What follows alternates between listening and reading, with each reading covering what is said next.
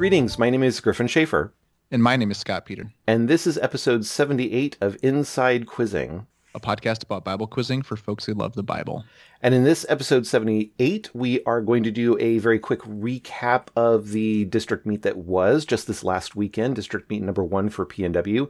And then Scott and I actually have a fairly extensive and very interesting list of sort of things, well, sort of questions that came out of the meet and rulebook clarifications that came out of the meet and some other sorts of rulings, discussions, a deity rule kind of thing, some theoretical progression of a quizzer philosophy, and other sort of philosophical things that have nothing to do with the meet that we've been talking about, in Slack on and off for, I don't know, the last couple of weeks or so. Sort of a whole bunch of stuff, and we'll just kind of see how far we can get through our stack of stuff, as it were. But with that said, let's kind of jump in and talk about the district meet number 1 stuff. District meet number 1 for PNW, our first official meet of the year. We had a preseason meet like a month and a week ago or 6 weeks ago or something like that. But this was our first meet that was, actually official. It was a fairly short bracket round, fairly decent sized prelim round. And so we're counting prelims for year-to-date averages for individuals, not for the brackets. The quizzing was Friday and Saturday, and a good show from everybody there. I was really impressed with the quality of quizzing that we experienced. And Scott ran stats, which was great. And he even got a chance to quizmaster one of the quizzes. So, Scott, what were sort of your impressions or recollections from the meet? Let's see. I didn't have any flashes of inspiration or anything that really stood out to me. Individual averages will look higher because we cut them off after prelims. All the brackets always bring down everybody's individual averages. So among individuals, we had kind of a clear 5, and then also a clear 7 that were ahead of everybody else. But we did have a quizzer get a perfect 90 over 6 prelims, which is not that uncommon for 1 or 2 quizzers to have a 90 through prelims of normal PNW district meets, but then to lose it in the brackets. There were 40 quizzers, 12 teams. Teams averaged 10.9 team points per quiz, which might be a little bit higher than average, but I'm not sure. I was pleased that the spread from the highest scoring to the lowest scoring team was actually kind of small. Oftentimes the team that is in last never wins a quiz, usually always takes third place and averages something like 2-3 points. But the team that actually was the last after prelims won a quiz, took second in another, and then third in the other 4, but it still averaged 4.7 points a quiz, which is about 60 or 2 correct questions. So it's nice to have even the lowest scoring team be getting stuff. It keeps quizzes interesting. I don't think anything really stood out in the quiz that I quizmastered, but it definitely feels, it's kind of like riding a bike because I haven't quizmastered in a long time, but in other senses, I was like, hopefully I'm not forgetting something super obvious, like saying the type or something else. Yeah. How long has it been, or had it been, since you had quizmastered before? I did, I think, I did 2 practice quizzes for internationals, but then before that, I don't know. So this might have been the 3rd quiz that I'd quizmastered in over a year. Yeah.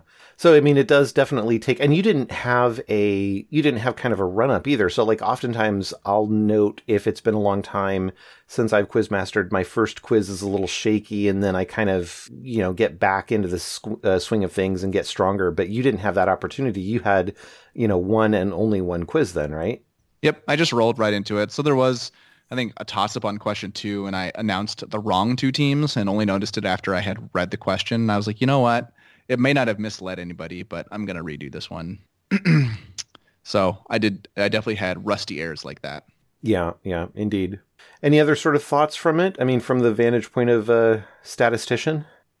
Let's see. I do have very detailed data because I'm doing stats a new way this year that makes it easier for me to capture stuff like fouls, bonuses, 3rd, 4th, 5th person bonus, and then the question number that a quizzer either quizzed out on or aired out on. I don't think anything really stood out. The quizzer that got a 90 was one of 5 quizzers to quiz out in every prelim and quizzed out very quickly the average question number was 11.9 that they quizzed out on. There was a different quizzer who also quizzed out in every prelim, and the average question number they quizzed out on was 10.2, so faster. But so I kind of use that to see who is the dominant quizzer, and you really have to look at quiz out percentage accuracy and that the question number that a quizzer quizzed out on together. Because if you quizzed out once on question 4, but then you aired out all your other quizzes, that doesn't point to you being a very good and consistent overall quizzer. But if you are quizzing out consistently at a very high accuracy and also quizzing out fast, it is likely that you are in a different class compared to the other quizzers.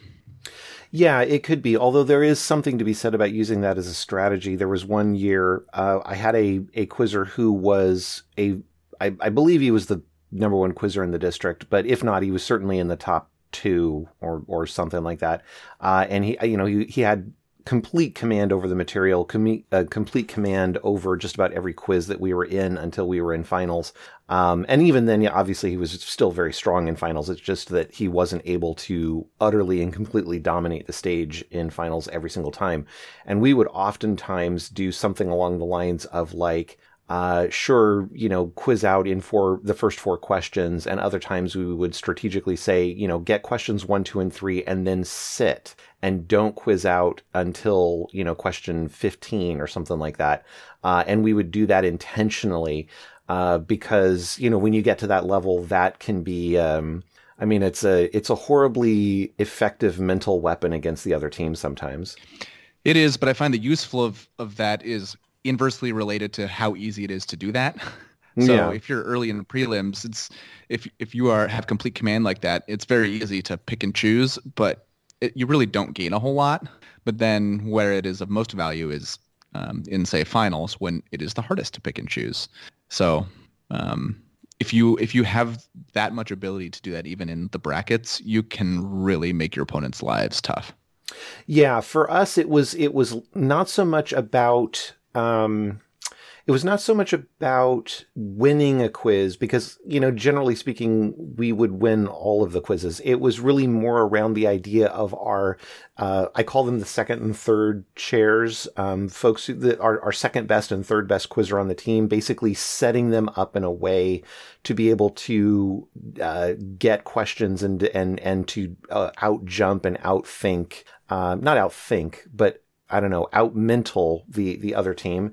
And there was some, so it was less about the number one quizzer and everybody else on the stage. It was really more about sort of setting a dynamic for our second and third and even fourth chairs to be able to get the maximum number of questions they could get. Interesting. Well, from my perspective, District Meet 1 was a lot of fun. We had a couple of sessions of quizzer breakout games with Kim and Cuddy leading some stuff, and that was a lot of fun. It was great to fellowship with everybody again. Unfortunately, still not, in person, still virtual, but we make the best of it as best we can. And of course, our next meet is not that far away, so, time's a wasting in terms of study. Well, so let's kind of jump into some of the questions and rulebook clarifications and rulings and so forth that we have in our stack of stuff. And the first one, actually, Scott, you want to set this one up? I think you generated this one, right? No. This is from you. This is from me. All right. I don't remember this one. So let's see. I'll just read the notes and see if something jumps out at me. So multiple answer versus multiple answer chapter reference for Matthew 14:21 versus 15:35 and why. So I am not remembering this at all. 14:21 reads, the number of those who ate was about 5,000 men besides women and children. And 15:38 reads, the number of those who ate was 4,000 men besides women and children. So 14:21 has about 5,000, about 5, and 15:38 says 4. And those are the only differences between both of those verses. I wonder if this might be something along the lines where it was like besides who, like I think this is where this may come into play. So if you have a besides who, and besides is a chapter key word, and you say besides who for chapter 14 versus chapter 15, the answer is the same. And then the question becomes, well, can you turn it into a multiple answer question because besides can only ever get you women and children, even though it happens in two places. And if that is what I'm remembering, the answer is no, even though the answer will be the same, but it occurs twice. You still have to write it as a multiple answer chapter reference question. Yes. So I'm trying to, as written, the note was how the answer being the same doesn't matter in terms of it being a reference question or not. And basically, the principle is that when deciding if a question should be an interrogative versus a chapter reference versus a chapter verse reference, you're only making that distinction based on the question portion, and the answer doesn't matter at all. And then you make the single versus multiple answer designation based solely off of the answer portion. Right, exactly. Yeah, and so it doesn't matter if, like you could have you could have three questions from different places in the material that the question portion is the same, and it's an interrogative one place. Actually, not an interrogative, but it's a chapter reference one place and a chapter verse reference another place. Right, indeed. Well, let's see. Any other sort of ideas or something you want to bring up related to this particular bullet item? Let's see. You added one down here at the bottom where it said can also revisit the is it bad if different rooms rule differently on the exact same scenario. Do you want to elaborate what you meant by that one? Yes. So this deals with Matthew 3:10 and 7:19, which is both of those contain the phrase every tree that does not. So because of that, any question that starts at every tree that does not cannot be an interrogative because it doesn't have a unique word or unique phrase in the first 5 words. But I recall this specifically. The questions were written to be a multiple answer. So in one case, it's every tree that does not produce good fruit will be what? And in the other place, it's every tree that does not bear good fruit is what? And in both cases, the answer is cut down and thrown into the fire, but that's not pertinent to this. But because these questions are invalid as an interrogative, but then in the rest of the question, there is uniqueness, makes them invalid as any kind of a reference question. So you cannot write, you see this nice multiple answer phrase, and you cannot write it as really any question, any valid question type. Right. Yeah. It's a rare situation when this pops up, but it's important to note what makes certain interrogatives invalid. Like you can't write it as an interrogative if there isn't a keyword or a single unique word or a 2-word key phrase within the first 5. Like it has to be that's not even true. It has to be unique within the first 5 words. So even if it's all 5 words getting to uniqueness, that has to be the case.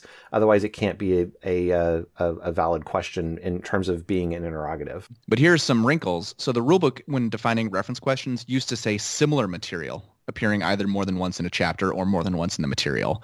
And so this was roughly, it was 8 years ago, these questions were written as reference multiple answers. Every tree that does not produce good fruit will be what, and every tree that does not bear good fruit is what. Because if you squint enough, they are similar material. And I ran into the situation where, but you can see how it's borderline tricky. And now that the rule book says to be a reference question, it has to be identical material. It clears up a lot of this business. But I remember asking this, and a quizzer gave me the question, every tree what? And I had to decide, do I think that every tree what is not a multiple answer? Because it was a valid chapter reference question. And so even though it was different than what I was asking, I had to say, do I think it is definitively not a multiple answer? And I ended up saying it was a vague enough question that I can't say it's not. So I accepted it as correct. And a very similar thing happened in a different room and was counted incorrect. And I believe there were challenges in both cases with either the original ruling standing, but at the end of the day, it was a different ruling on very close to the same scenario. Yeah. And of course, I come down on the side that says the more objective we can make it, the better. And, I'm willing to agree that maybe we can't make everything perfectly objective in every case, but we should certainly be leaning in that direction whenever we can.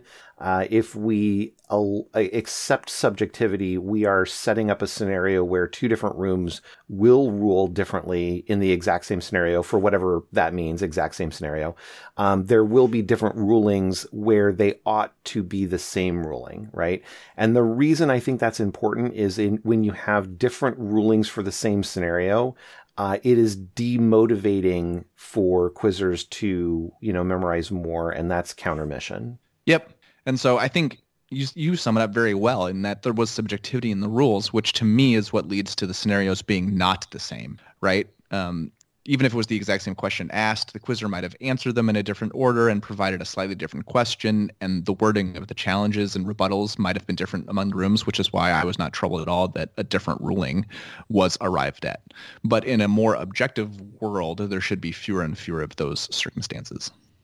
Yeah, but I mean, at the end of the day, is ever there going to be a scenario where there is a challenge, and because one challenge is worded one way and one challenge is worded a different way, you're going to change your ruling one versus the other? Like to me, imagine, I mean, it's sort of a weird mental scenario here, but imagine that you're, in a single timeline, you're the quizmaster in a quiz, an event takes place, you make a ruling, and then there's a challenge. And, at that point in time, just prior to the challenge being articulated, there is a fork in the space-time continuum. And on one fork, one type of challenge is presented. And in the second fork, a different sort of challenge is presented. Now in, fork A or universe A, and then the second one we'll call universe 1, right? So in universe A, Scott A might be mentally framed into thinking one sort of scenario versus another, and Scott 1 might be framed into a different sort of, mental thinking or something like that. And that's totally understandable and reasonable, right? But ultimately, at the end of both the sequence of universe A or universe 1, Scott A or 1 should ultimately come to the same conclusion in terms of what to do. Does that make sense? I understand what you have described, but I don't think that that's necessarily the case. Interesting. Not now, because I want to give you some time to think about it, and we also have a huge amount of other topics, but it would be interesting if you could provide an example of where Scott A and Scott 1 actually ruled differently, and like how they would get there, if that makes sense. Yeah, just speaking in generalities, there are rulings where I'm like, boy, this could go either way. And I'm going to make a ruling, and if someone disagrees, hope that there's a challenge. And so in those cases, it might not take a ton to sway me one way or the other. But in one of the cases, there might be a very well-worded challenge with poor rebuttals, and in the other case, it might be a really poorly worded challenge with really good rebuttals. And to me, that's often plenty to flip a decision or not on a ruling that was already on the borderline. That's very interesting. I would love it if you could set up a scenario and use me as the quizmaster. Not now, but maybe we'll stick it in our show notes for some later point. Like, come up with a couple of scenarios, because I'm struggling to see how it would actually work in practice. I mean, in principle, I get the notion, but in practice, I think ultimately the quizmaster isn't swayed by the quality of the responses either in challenges or rebuttals, but rather it's almost like you're a judge in, a court of appeals or something, and you're listening to the oral arguments from the lawyers, but ultimately the quality of those oral arguments aren't what sway you, right? The arguments are rather there to sort of open up mental thinking processes, but not necessarily sway you one way versus the other. Does that make sense? Sure, but if, in a world where there's not incontrovertible physical evidence towards something, then I think the strength of the appeals and the cross-examinations can definitely sway a decision. Interesting. Yeah, I guess I just think a different... Which is why you see in legal cases that carry lots of weight, like say a murder case, oftentimes the jury's decision has to be unanimous, right? And I think it's kind of hinting at that. If we're going to make a certain decision, we want it to be unanimous, because there are going to be cases all along this continuum of everybody is convinced and no one is convinced. And if it's somewhere in the middle and there are good or bad lawyers working, you might have, I think you could see a lot of sway, right? But yeah. I will try to come up with an interesting scenario for you. Cool.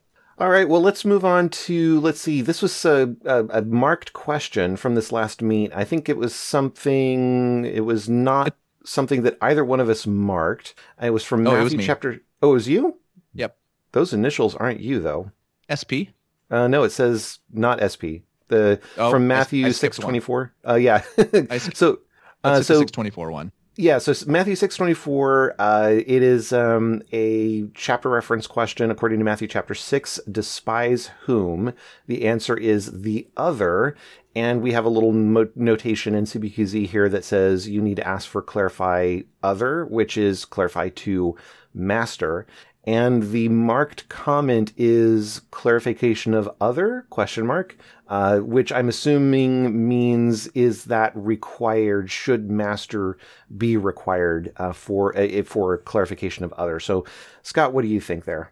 I think the question the Quizmaster is posing is it valid to ask for for the clarification of other? And I'm guessing because they don't, because other is not one of the most common pronouns. The I, you, he, she, it, we, you, they, and then the plurals of those, or the, other forms of those. And I think that other is definitely a pronoun, and so it's definitely valid to require a clarification of it. Yeah, and I agree, but a few weeks ago I would have disagreed because I had a faulty definition of in my head of what pronoun meant. But yeah, other is definitely a replacement of the word master, and so it's a stand-in for the word master. Although, well, maybe you could make the argument that actually it is not a pronoun, that it's actually an adjective, right? It is describing master. In a sense, it's an adjective that becomes a noun because the noun is not there. Sure, but I see what you're saying. Let me pull it up. So 624. So I think because of the way that it's phrased, despise the other, it is definitely more. That's tough because it's implying master, of course, because it can be an adjective. I think if the phrase said in despise the other master, then you wouldn't be asking for a clarification because the answer would be the other master. But in that case, I think it reads a lot more like an adjective than the way that it's phrased here. But I don't think that there's enough either way to say that requiring the clarification of other is invalid. Yeah.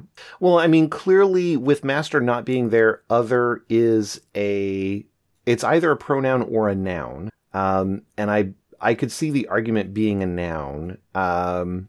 So I don't know. I was originally fully in agreement with you. Now I am conflicted. I don't see any problem with it. And so again, if and of course this goes back to the question writer's prerogative. The question writer has said that master should be required. I don't see any obvious reason why that should be considered invalid. And so, I would ask it as written on the card as a quizmaster. And then, of course, the question is it best to require it or best not to require it? And I'm leaning more on the side of it's probably better to require it for more complete testing of the material. I agree, but I have a huge wrench to throw into it, which is the verse says no one can serve two masters, plural. But this is referring to one master. Can you require a clarification where the clarification is a word that does not exist? Oh, that's a good point. I believe the rulebook is very explicit about this. I'm going to look it up here really quick. So if quizzer has provided all the information in the answer except the identification of a pronoun present, which is part of the answer, the quizmaster will ask the quizzer to identify the specific pronoun. Can you identify he? Can you identify other? Although in PNW we don't use that phraseology, we say clarify he or clarify other because I think it's more accurate than saying identify, and I don't like the idea of can you, but rather make it a command rather than are you able to do something. But anyway, that's a phraseology for another topic. A pronoun may need to be identified only if the identification antecedent is in context. Certainly that's the case here. That is an interesting question. So what would the antecedent be? Masters? Yeah, you're right. The antecedent absolutely is masters. Exactly. So the clarified antecedent master does not exist in context. That is true. That is very true. I think you could make the argument that there is not a black and white word that is a single antecedent because the other's antecedent is actually referencing more than just other.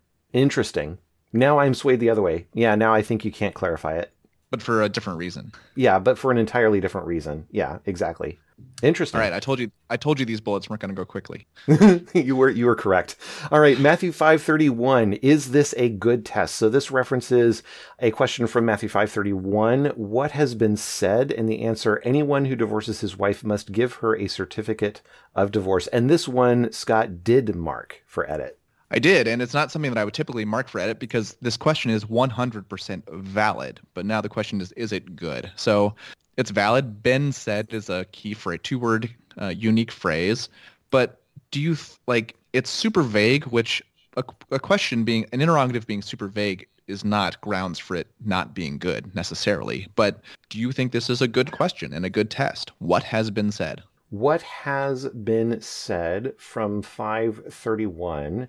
It has been said, anyone who divorces, and then you have to clarify it. See, yeah. So I guess, I mean, it's a valid question. I think I would write it on the card slightly differently, right? I would write it as the answer is it, and then clarify it, and then that produces the actual rest of the verse there. Anyone who divorces his wife must give her a certificate of divorce. So if it's written that way, rather than the way it is right now, which is exactly the same except without the it, I actually think it's a fine question. I think it actually covers the material really well, because you're basically saying, been said is a two-word key phrase, has been said is a three-word, key phrase. So, I mean, certainly it's valid. It's pretty straightforward. It leads right into the rest of the verse. And of course, the argument would be, what if a quizzer simply started with anyone who divorces and read the rest of the verse but did not say the word it? Would you consider it answered? And I wouldn't if I was the question writer, but as a quizmaster with this question, I would consider it answered, right? Because that's what's on the card. So I guess for me, I think it's valid as is. I think it's slightly better if we say it and then clarify it. Yeah. So, I mean, if there's an interrogative question and the answer is he, clarified to Jesus, if the quizzer just says Jesus, I always count them right and don't make them say the he. Yeah, true. Because, I mean, that's sort of the question. If I ask for it and they answer anyone who to the end, I'm not going to say de-clarify your answer. Yeah. So, yeah. I wouldn't require the it as a quiz master, but I think the question is better written if it's it that gets clarified. Yep, and I've changed it. Already? Okay, yeah. Fair enough. All right, well, let's move on to some rulebook clarifications. There's a couple of things that came up from the meet, and I wanted to get Scott's opinion on them, although I think I already did on at least one of these, but we'll see how things go. So the first one is coaches don't actually have to be in the room before a quiz starts. There isn't anything in the rule book that says a coach needs to be there. Generally speaking, there is a sort of a custom, certainly within PNW and probably other districts as well, to be nice to coaches, to say, well, we're not going to start until a coach is in the room, but it is technically not required. Well, in a normal in-person meet, this is fairly easy to take care of, but in a virtual meet, it's not a particularly easy thing to ensure all the time. In fact, can be very tricky to ensure, is the coach just not participating? Do you know or not? Is the coach around? Are they intentionally not going to be there versus not? It's all these sorts of things sort of swirl around in virtual. So yeah, I think there is a custom to be nice and wait for coaches to arrive if their team is there first, but it is not a requirement as far as the rule book is concerned. So Scott, do you have any sort of thoughts on this one? Nope. And I can't remember. Did I not even have this written into the local PNW rulebook? Did it just not exist anywhere? I don't recall seeing it.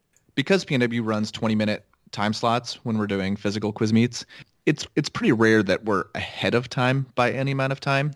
We're really just right on time or behind time. So this rarely comes up. But there was a case where a room was ahead by actually a lot, like 10 minutes or something, and all the teams were there, which also is rare. And then they just started, and some of the coaches were not there and were not happy about it.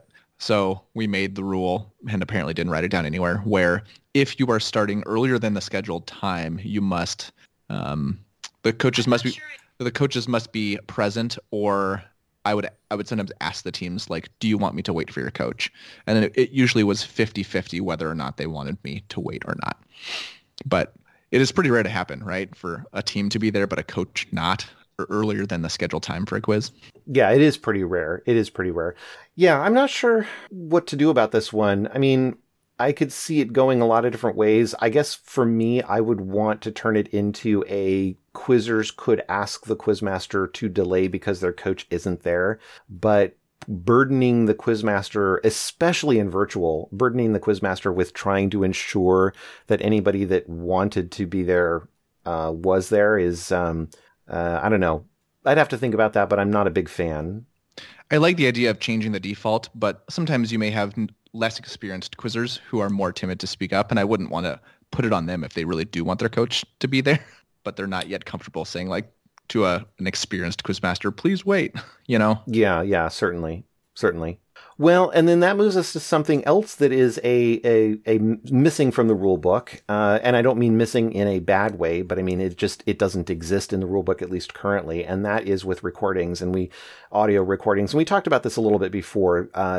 Some podcast, maybe several months, if not a year. Actually, maybe it was more than a year ago. I forget. It's been a while, but there's no rule about the officials sharing their voice recordings with anybody, like playing the audio publicly versus, say, over headphones or something like that. I think generally there is a culture or tradition of, if you are, have a little tape recorder or something, hitting rewind and hitting play and everybody can listen in. And obviously it's close. The speaker is closest to the quizmaster and answer judge, but other people are not prohibited. Like they don't say, plug your ears while we listen. Of course, there's no reason for that to exist. But at the same time, there is no rule that the officials must share their voice recordings. And so in a scenario where a quizmaster and or answer judge have determined that it is better for them to be able to hear it over headphones versus on a speaker system for whatever reason, let's say they can hear it better over headphones, they're perfectly free to do that. And then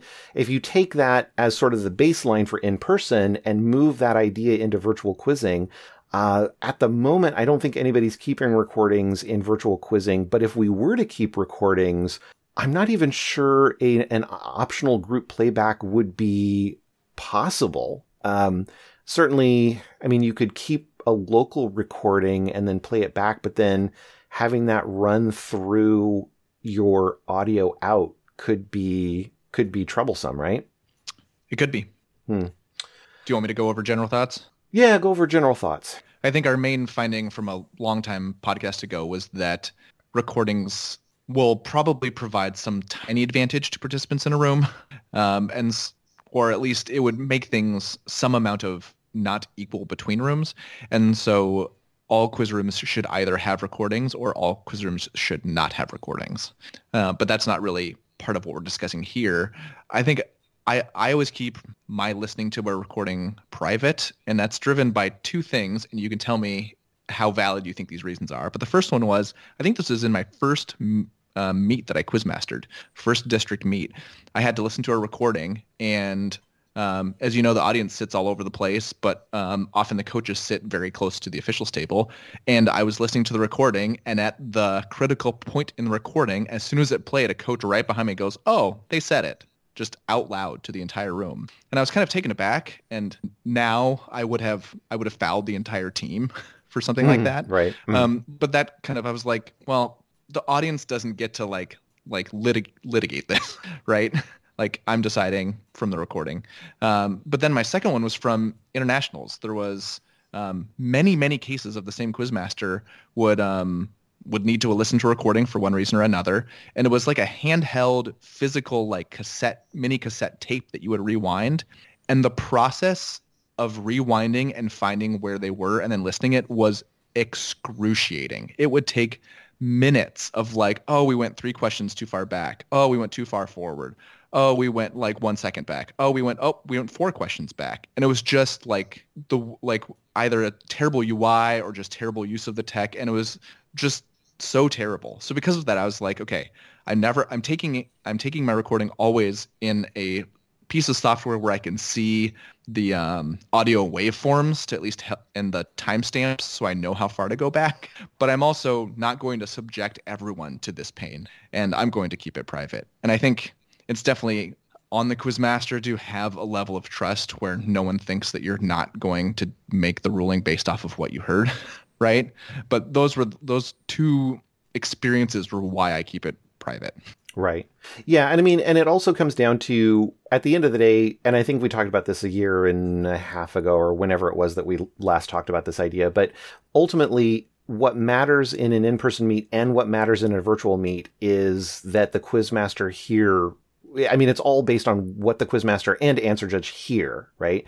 It doesn't matter if a coach hears it. It doesn't matter if, a quizzer right next to the quizzer who is answering said, oh, but I heard them say that word, right? And it's like, well, if the quizmaster and answer judge, if the answer judge is there, if they don't hear it, it doesn't exist. Or if they hear something different, it doesn't exist, right? And so there are scenarios where, you could have a recording and the quizzer says something that the quizmaster and answer judge hear one way and a coach hears a different way. And you can play back the audio recording and both sides can be absolutely confident that they're hearing it, the quizmaster and answer judge hear it one way and the coach hears it a different way, right? I mean, there's scenarios, there's these little internet memes that happen from time to time where they're like, listen to this little, 2-second, 3-second audio passage. What word is this person saying? And everybody's like, they're saying blue. No, they're saying green, stuff like that. Of course, they're not saying blue or green, but their word, and we hear those things over and over again. And it's sort of like, well, which word are they saying? And people can honestly hear it both ways, right? So this is not to say that, the coach is doing anything wrong, and it's not to say that the answer judge and or quizmaster are doing anything wrong, but rather they're both honestly listening to the recording and they're both coming away with a different interpretation of what the recording is. I don't like the fact that something so objective as a recording could be heard differently, but it is entirely possible. And ultimately, at the end of the day, the only thing that matters is that the quizmaster, and if there's an answer judge, the answer judge too, it only matters that they heard it and their interpretation of what they heard. And they're trying to be as unbiased and as fair as possible, hopefully.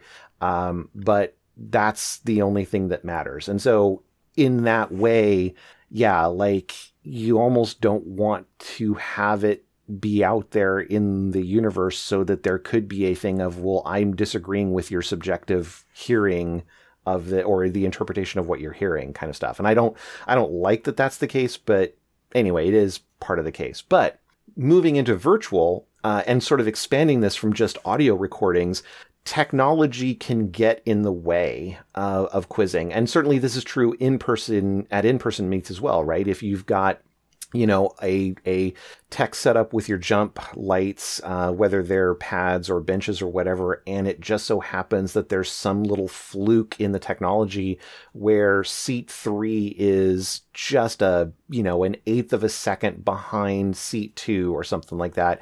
That's really lame and it's not fair and it's not right, but there isn't really anything that you can do about it if you can't reliably test out that there is a quarter-second delay of seat 3 versus seat 2 or something like that. And it's lame, and I don't like it because it's not fair, but there really just isn't any way to deal with that unless you can, again, like I said, reliably prove that it's happening. In virtual, there are situations where, and this happened at the meet, there were a couple of quizzers who were quizzing in my room and, Zoom room, and they had problems with their mics. There were situations where they had low mic volume and it was really difficult for me to hear. Like I could hear, 95% of everybody just fine, but these particular quizzers were always incredibly faint. And it was like, it was very hard for me to hear them. There was another time where one quizzer was answering a fairly long quote finish question. And there was a clearly obvious bandwidth hiccup that happened where when this quizzer was answering, she got to a couple of words, there was a kind of that, sort of sound where the bandwidth gets really, really, really tight for, half a second. And then it kind of caught up and continued. And, I didn't hear her say the words. And I'm pretty sure, in the moment, I was pretty sure she said the words, but I didn't actually hear her say the words. So I had to say again. And she may have interpreted that she didn't say it correctly, right? And as she was going through again, and that's unfair, and that's not because, she experienced a bandwidth problem. Other quizzers did not experience a bandwidth problem. That's not fair. I don't like the fact that it's not fair. But unfortunately, despite the fact that it's really harsh, I don't know that there's anything else that we can do, which is sort of another indication or another sort of big warning to everybody, like, please test your equipment before every meet. Certainly at an in-person meet, we're testing the lights all the time. But when you're talking about, remote meets, virtual meets, make sure you're testing your network connectivity, your laptop, whatever device it is, desktop, test your microphone, test with somebody who's remote, who's not there. Coaches can help, but other officials and other quizzers can do that as well. Because, if we encounter a technical problem, there's very little that we can do in the moment. It reminds me of a case that I would run up against when I was a quizmaster, which would be a quizer's answering a key verse question, so a quote or finish the verse with a lot of material, and they are just running along through the verse. Let's say they're speaking with a good volume and at a good cadence, but there are tiny words like where a quizzer might be going pretty quickly, and I will have a question whether or not I heard the word or something like that. And the cadence at which the quizzer was speaking definitely felt like there was a beat or a syllable where that should be. So it wasn't like they missed a word, right? If you're reading along in the material and the quizzer misses the word, it's very jarring, right? But there are times where I've questioned whether or not I've heard a word. And any thoughts on a scenario like that, Griffin? Yeah, I mean, it's one of those things where I think you have to hear the word. You don't have to hear it as a distinguished syllable in and of itself. I mean, you can slur words together and as a quizzer, and I would consider that hearing the word. But I have to be pretty confident I heard the word to be able to count you correct. And yeah, like the very short words in a 2-word long, two verse long quote that's going by lickety split in 10 seconds. It's very easy to miss out on some of those things. So, quizzers, if you can slow down, in this last virtual meet, I don't think there was really anybody who was quoting what I would say too quickly, in the sense of like, consistently getting done in 10 seconds when you have 30 seconds, and doing the quoting so quickly that, it was difficult to keep up with you. So in that way, kudos. But there are times where, if you want to fit all 2 verses in 30 seconds, you have to be quoting really fast. And it's like, as a quizmaster, I think you do need to hear the I agree. So our next one is a ruling that I ran across from Matthew 6:24. It's a multiple answer question. The question is, you cannot serve whom? With the answer being both God and money. And the quizzer jumped and said, you cannot serve 2 masters. And then paused and very quickly said, you cannot serve both God and money. And how would you rule, Griffin? So I remember this one because I was looking this up as I was writing up the show notes. Let me see if I can remember. I would count them correct because they did not provide incorrect information. In effect, they are clarifying the 2 masters, I think. Gotcha. And so I think it made me, as I was looking at this, I was like, I initially ruled them incorrect, and I ruled them incorrect, and there was no challenge. But after the fact, I think that they are fine. But it led me to question, incorrect information is not determined, right? So, the answer is you cannot serve both God and money. And if they mess up either of those nouns that are being asked for, they're incorrect, right? If they said you cannot serve Peter and idols or something, they would be incorrect immediately. And so just the case that 2 masters both exists in context, and it has to be the case that two masters is like a more general reference to God and money, right? Is the reason that they're not incorrect. Or synonyms. I mean, it's hard for me to imagine a scenario where you'd have a multiple answer where where you could say A and B and X and Y, and X is a synonym of A and Y is a synonym of B. But if there could be a scenario like that, I'd consider that to be okay as well. And so I was kind of working my mind into a twist of saying, like, should they be fine just because something exists elsewhere in the material that is not part of this question and answer? You know? Because I don't know that it existing. I don't think it existing in context matters. That sounds bizarre and very non-objective to me. But imagine if two masters was not in context, but it existed as a concept, let's say in Luke, but not in Matthew. And so it's completely not part of the Matthew quizzing at all. So it's not like it can put you in a different context of Matthew, right? But yet somehow we knew absolutely for certain that both God and money, that essentially God and money are the two masters, right? And somebody said two masters, I would not count them incorrect because they're using a synonym of God and money. Now, I would require them to get to God and money, but I wouldn't count them incorrect necessarily. Interesting. So, yeah, I think you and other people have helped crystallize this in my head of why it's not incorrect information, right? It's that two masters is referring to God and money. So, yeah. Right. I just second guessed myself and I was like, okay, what principles am I going back to? And it was tough for me in the moment. Yeah, but I mean, honestly, that's the best way to start looking at, I think that's the best way to evaluate a lot of these sort of, not ambiguous, but difficult rulings, is to go back to principles, to say like instead of in the moment, does this make sense, given the full context of the situation, but to say, like, what are the first principles that I'm going to be working from to derive an answer? And yeah, so I think the way you handled it was appropriate. Do you want to introduce this in the next one, or should I?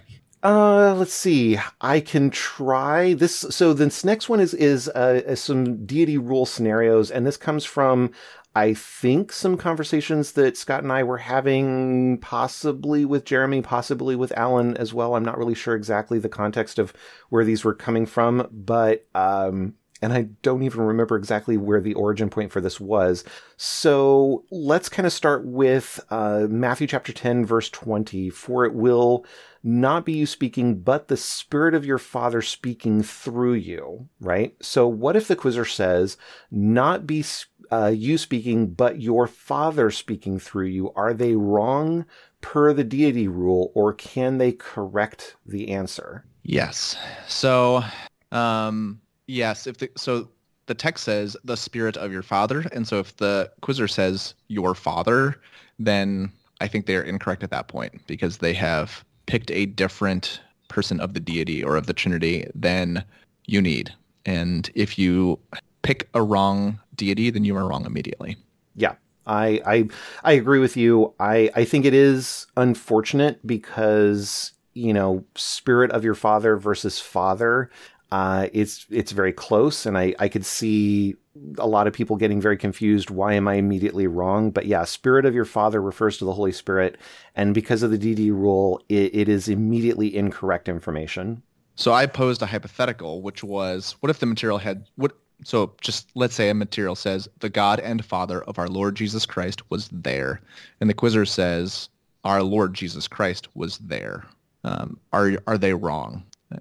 I believe they have to be wrong. I mean, it is factually incorrect information. It's the God and Father of our Lord Jesus Christ was there, not the Lord Jesus Christ being there. So it's incorrect information, number one, and then number two, it is by the deity rule even more incorrect if there is such a thing. I mean, I don't think there is such a thing, but I think they're incorrect even regardless of the deity rule. But with the deity rule, they're clearly incorrect because we are considering God the Father and God the Son as two different things in terms of answers. Yep. And I remember I was trying to be intentionally difficult with Jeremy, and I said, So I said, so a quizzer can quote material that is in context, quote it word perfectly, and it is contiguous to the required question and answer, and they can be incorrect.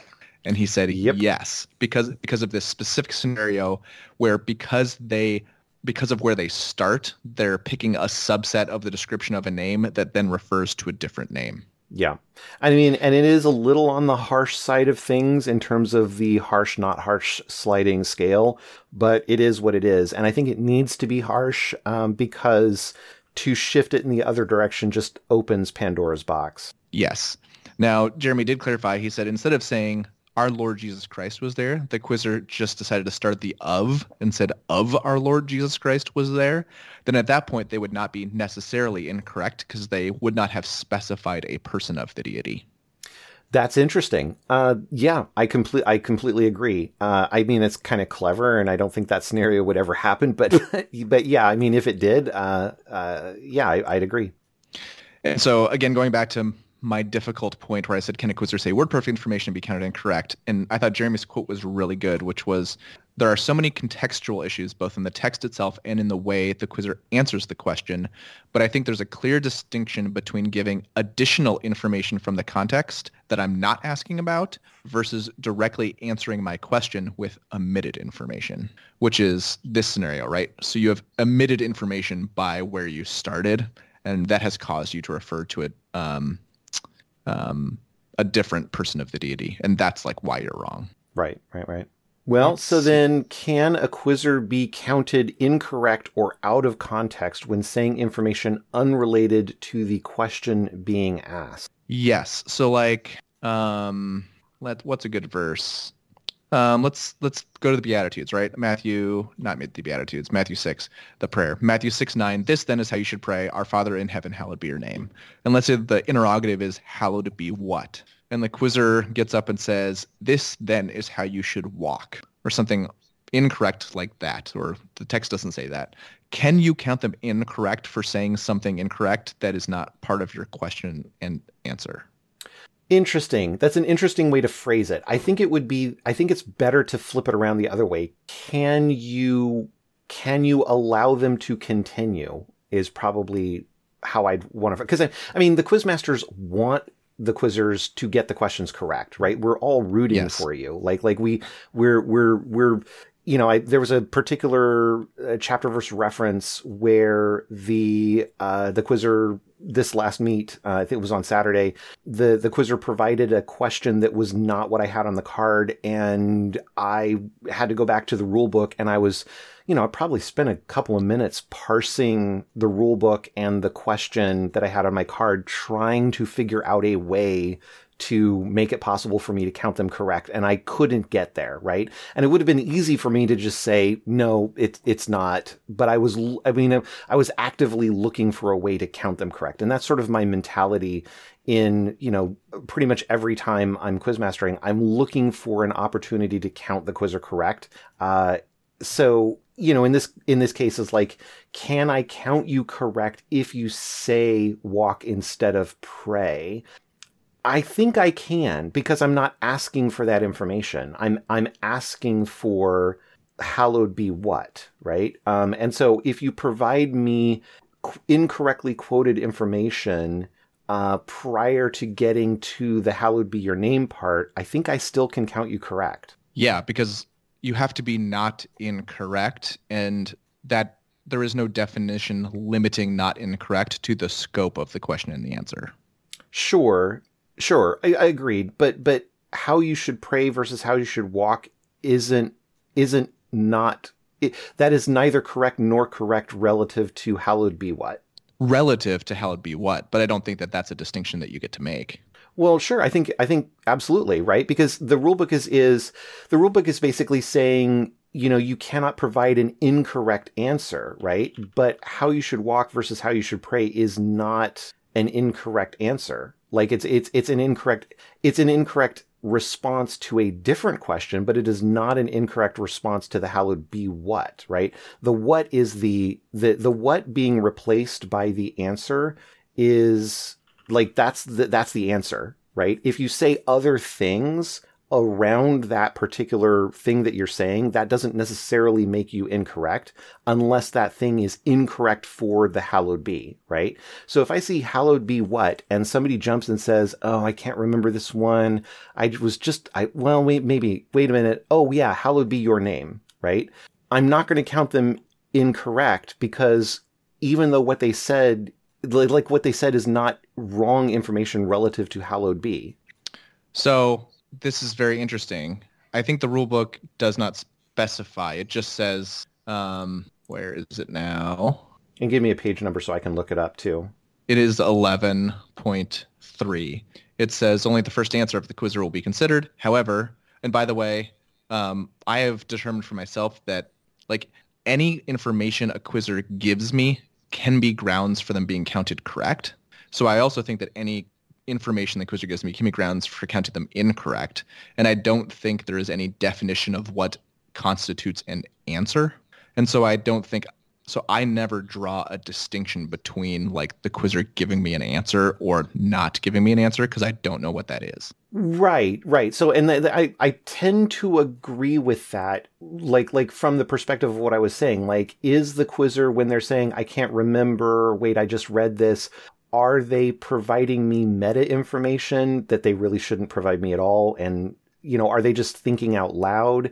Or is this them actually providing me an answer? And I agree, the quizmaster should not make that interpretation, but should rather just say, is what they're saying going to be incorrect or correct, right? So like if they say, hallowed be heaven, right? And heaven is a word that happens to be in context. In fact, it's right before hallowed, right? But if they were to say like, oh, I don't remember heaven, oh, your name, like I kind of have to count them incorrect, right? Versus correct. Sure. So, I mean, that's another thing that Jeremy did mention in our conversation, which was the quizzer often will just off the cuff say words that are, you're going to hate all of what I'm about to say, but that are obvious that they're just like trying to remember something. So they're like, let me think. I'm not sure. Is it here? Is it here? Is it here? And we just never consider that to be grounds for in or out of context or correct or incorrect. But it's definitely not in the rule book and definitely not written down anywhere. It could not be more subjective and tribal. But ignoring that, the rule book does say, if the information given by the quizzer is within the context of the material and is not incorrect, they can keep answering. And the not incorrect does not make reference to the desired answer scope. And so I think if a quizzer says something that is incorrect and it is not within the desired answer scope, I think it's definitely grounds for them being called incorrect. See, interesting. I would say that the rulebook is ambiguous on this, and therefore I'm going to actually take the entirely opposite interpretation of it. I just wouldn't do that because I can't know where the quizzer is answering from or is intending to answer from or is intending to answer my question or not. And so, like they could theoretically misquote material that is not part of my answer scope, but somehow answer my question correctly. That's true. Right. And I'm not making the determination as to their intent. Like there are times where a quizzer definitely has no idea what they're answering and happens to say content that I'm like, you had no idea and have not memorized this, but I have to count you correct. That is true. That has happened to me too. Yeah. So I think it's inconsistent to then just choose information that I'm not going to use as grounds for being incorrect. Well, see, I guess I'm taking the opposite side of that one because, like, to me, to what degree do I say they are quoting something correct or incorrect, right?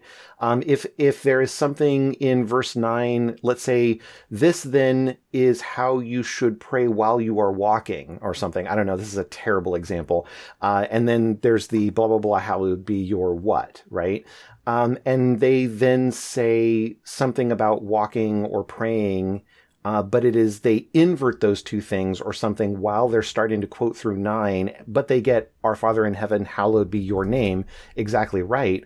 I guess I just can't count them incorrect, right? They're not providing me incorrect, and they're not providing me information that is incorrect to the answer that I'm asking for, right? They're providing me other information. And if that other information happens to be quoted incorrectly, but it's not wrong information, right? It is not incorrect relative to the question that I'm asking, right? And again, I'm inferring that something that's not part of the rulebook, right? The rulebook does not say limited to the context of, or not the context, that's a way overloaded word.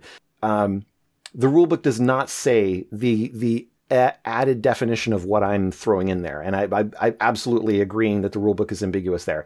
But in the event of a rulebook ambiguity, I'm looking for a way to count the quizzer correct, not looking for a way to count them incorrect. Sure, I'm just not comfortable making the judgment of what a quizzer is saying if it is relative to the answer or not relative to the answer. Sure. But I mean, in this case, you have to anyway, right? Because like if they say this then is how you should pray, you're not going to count. Let's say you said hallowed be what, and somebody jumps and they say this then is how you should pray, and then they stop for a few seconds. You're not going to count them incorrect because you know they haven't gotten to the answer yet. They have not provided you anything that is wrong relative to hallowed be what. Now, because if they were to jump and you say hallowed be what, they jump and they say this then, and then they stop. Well, this then could be considered an answer to what, but you're not going to count them incorrect yet, because they haven't gotten to the part of the answer. Sure, but I think that's so I'm looking at the types of material that they're giving me, right? And so I think you are right that I'm making some determination of what are they answering. Because if a verse says, John was doing many miracles by the Jordan and Peter was there, and I asked who was there, and the quizzer gets up and says, John, and pauses, well, I can't make a determination of whether they're just starting to quote the verse and pausing or trying to answer my interrogative question. And so I would call them incorrect at that point for giving incorrect information because I can't make that determination. And in that way, I completely agree with you, right?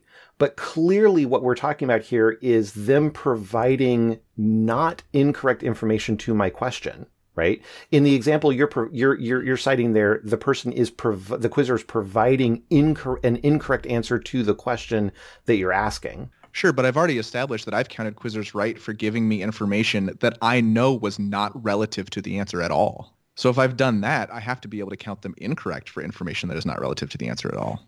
Yeah, but I don't know that it follows all the way to this. I mean, again, this kind of goes back to, I think the rule book is a little bit on the ambiguous side here. And so it's a question of how do we want to respond to that ambiguity? Exactly, right? Because there are many, like, people have asked, what do you do if a quizzer quotes material from a different year, you know? And I just treat that as out of context, right? Because I treat context as not in this context and not elsewhere in this year's material, right? And so that covers a lot of skills already. So it's rare for a quizzer to be saying incorrect information that is in context. Anyway, that is both in context and not related in any way to my desired answer.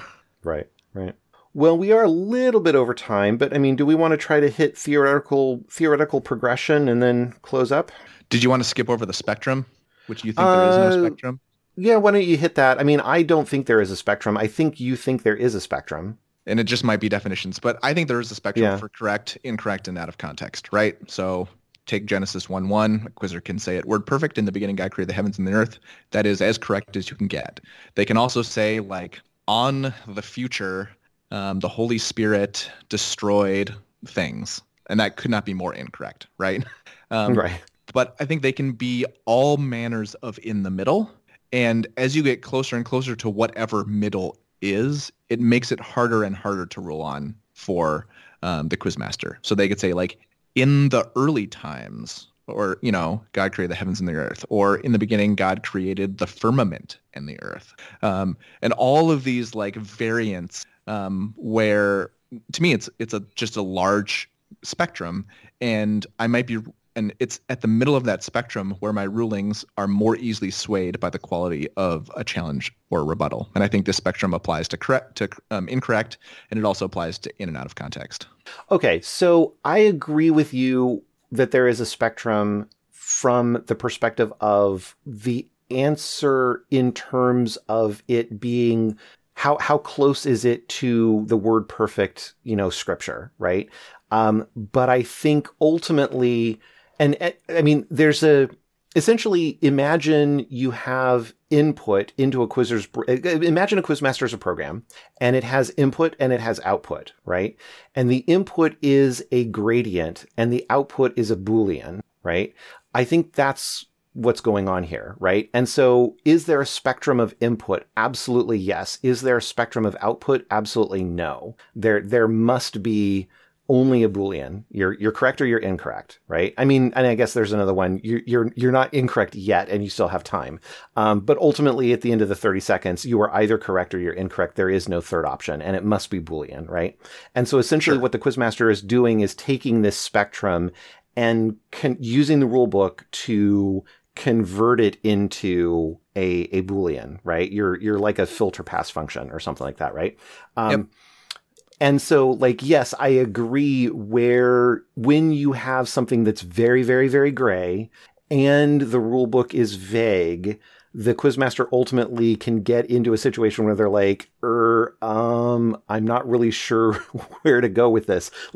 Does not compute. I have a seg fault. I don't have enough information to reliably, consistently come up with it needs to be either correct or incorrect. But ultimately, it is the job of the Quizmaster to consistently come up with a correct or incorrect, right? So I guess I see where you're coming from, and I agree with you.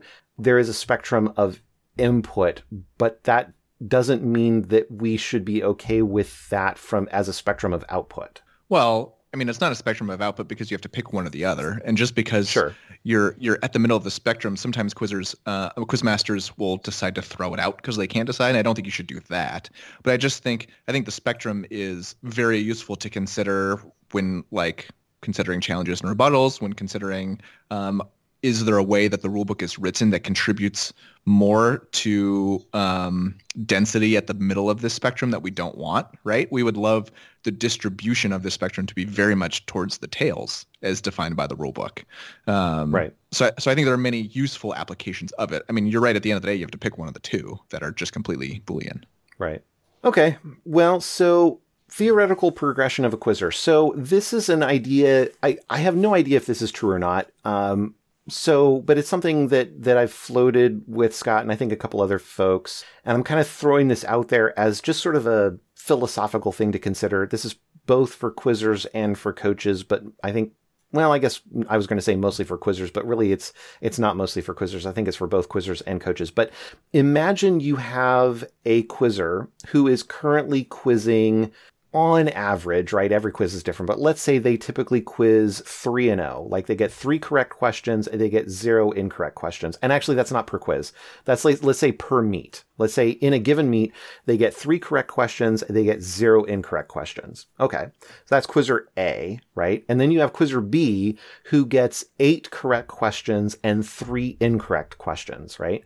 So clearly quizzer B is a stronger / better, whatever, quizzer than A. And if you are a quizzer who is a quizzer A, or if you are a coach who has a quizzer A, you want to get them to be a B quizzer, right? You want to move them from being an A quizzer to a B quizzer, right? And you can do that, via more study, more practice, whatever it happens to be, more encouragement, whatever, right?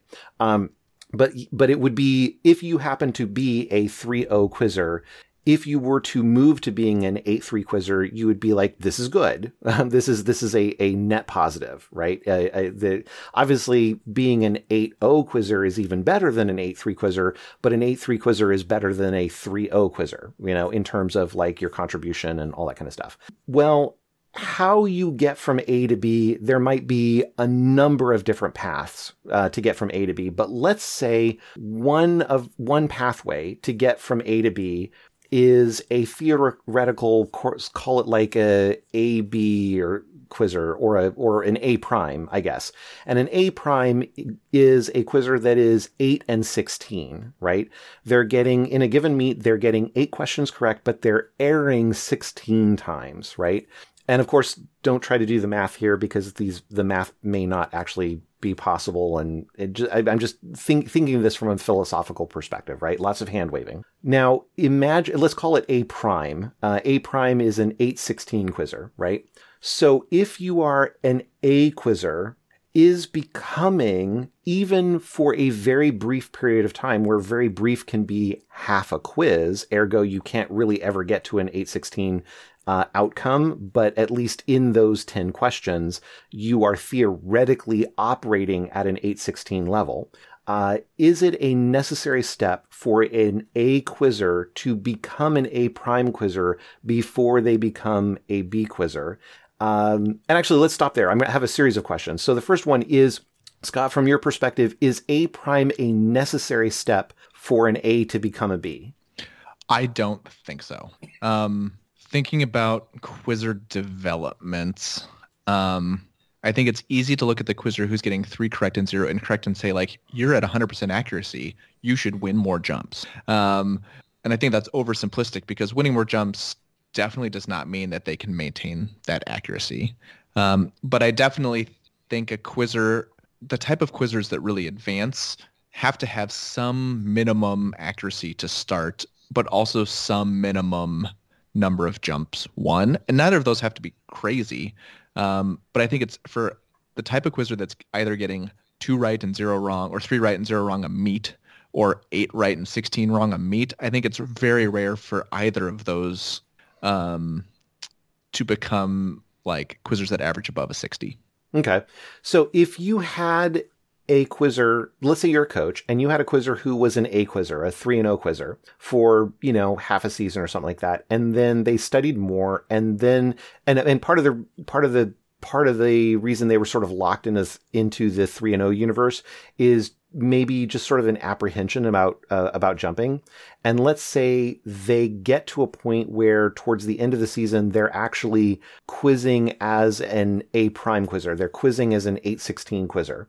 As a coach, you might be thinking, well, I kind of want them to go back to 3-0 because they're kind of hurting the team with all these, the 16 errors, right? But it might be that A prime is a step. It's not, I agree, it's not a required step. I don't think it's a necessary step to get to a B, right?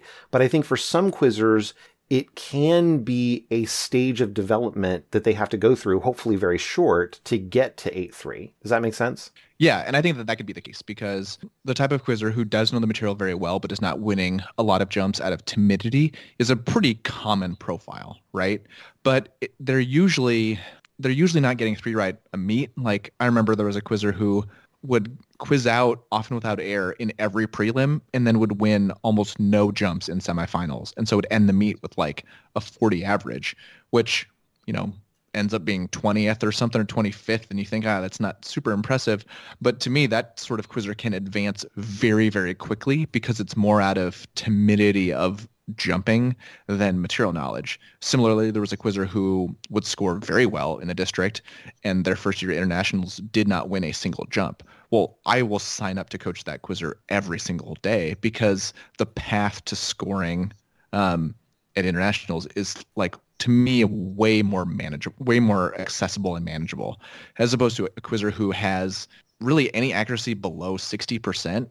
To me, it almost, like, I'm painting in broad brushes that doesn't apply all the time, but it almost speaks to a quizzer who's fine with that level of accuracy, and not just purely a quizzer who is fearless in jumping and hasn't figured out the level of necessary study yet. That's a very rare profile to me. It's more like a quizzer who just enjoys the competition and the participation and doesn't mind erring. But to me, it's rare that they develop the fire for increasing that accuracy. Interesting. Yeah. Okay. Well, with that, we are a bit over, so I should probably conclude here pretty quickly. I wanted to do a couple of announcements. The first one is that International Adult Quizzing League Meet number 1 is coming up in just a handful of days. I think, 5 days or something from now? It's on Saturday, October 31st. It starts at 8 a.m. in the morning. Pacific Daylight Time. And of course, if you aren't in the best time zone, you'll have to change that to whatever your time zone happens to be. I don't know the exact logistics of it, but I'm pretty sure they're going to be operating on Slack somewhere. I don't know if they're going to be in the virtual meet channel or if they're going to be in the adult quizzing channel, but if you pop into one of those channels and ask some questions, I'm sure somebody will direct you to how you can view as a spectator and cheer on your favorite quizzers from years past. It should be very exciting and very interesting.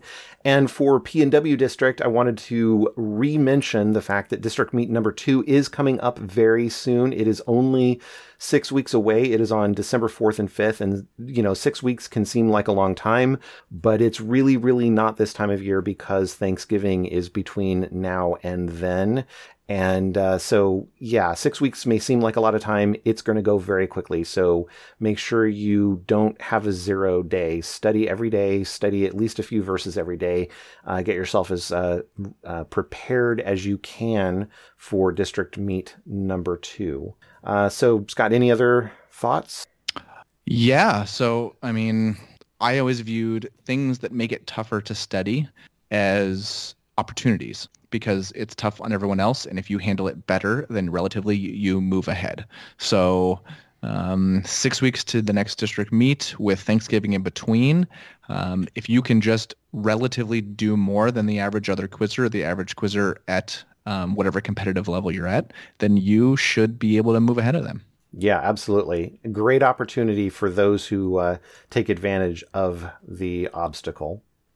All right. Well, with that, I want to remind everybody that we very much like to hear from our listeners. If you have any disagreements with us in particular, we want to hear from you. But any kind of ideas in terms of questions, or if you have a topic you'd like us to cover, please email us at iq@cbqz.org. And you can follow us on Twitter. Our Twitter account is @InsideQuizzing. And if you are on Slack, and you should be, you can follow us. Well, not follow us. You can engage us in near kind of almost real-time conversation in the Inside-Quizzing channel on Slack. And with that, I will say thank you to everybody for listening, and thank you, Scott. Thanks for listening, everybody.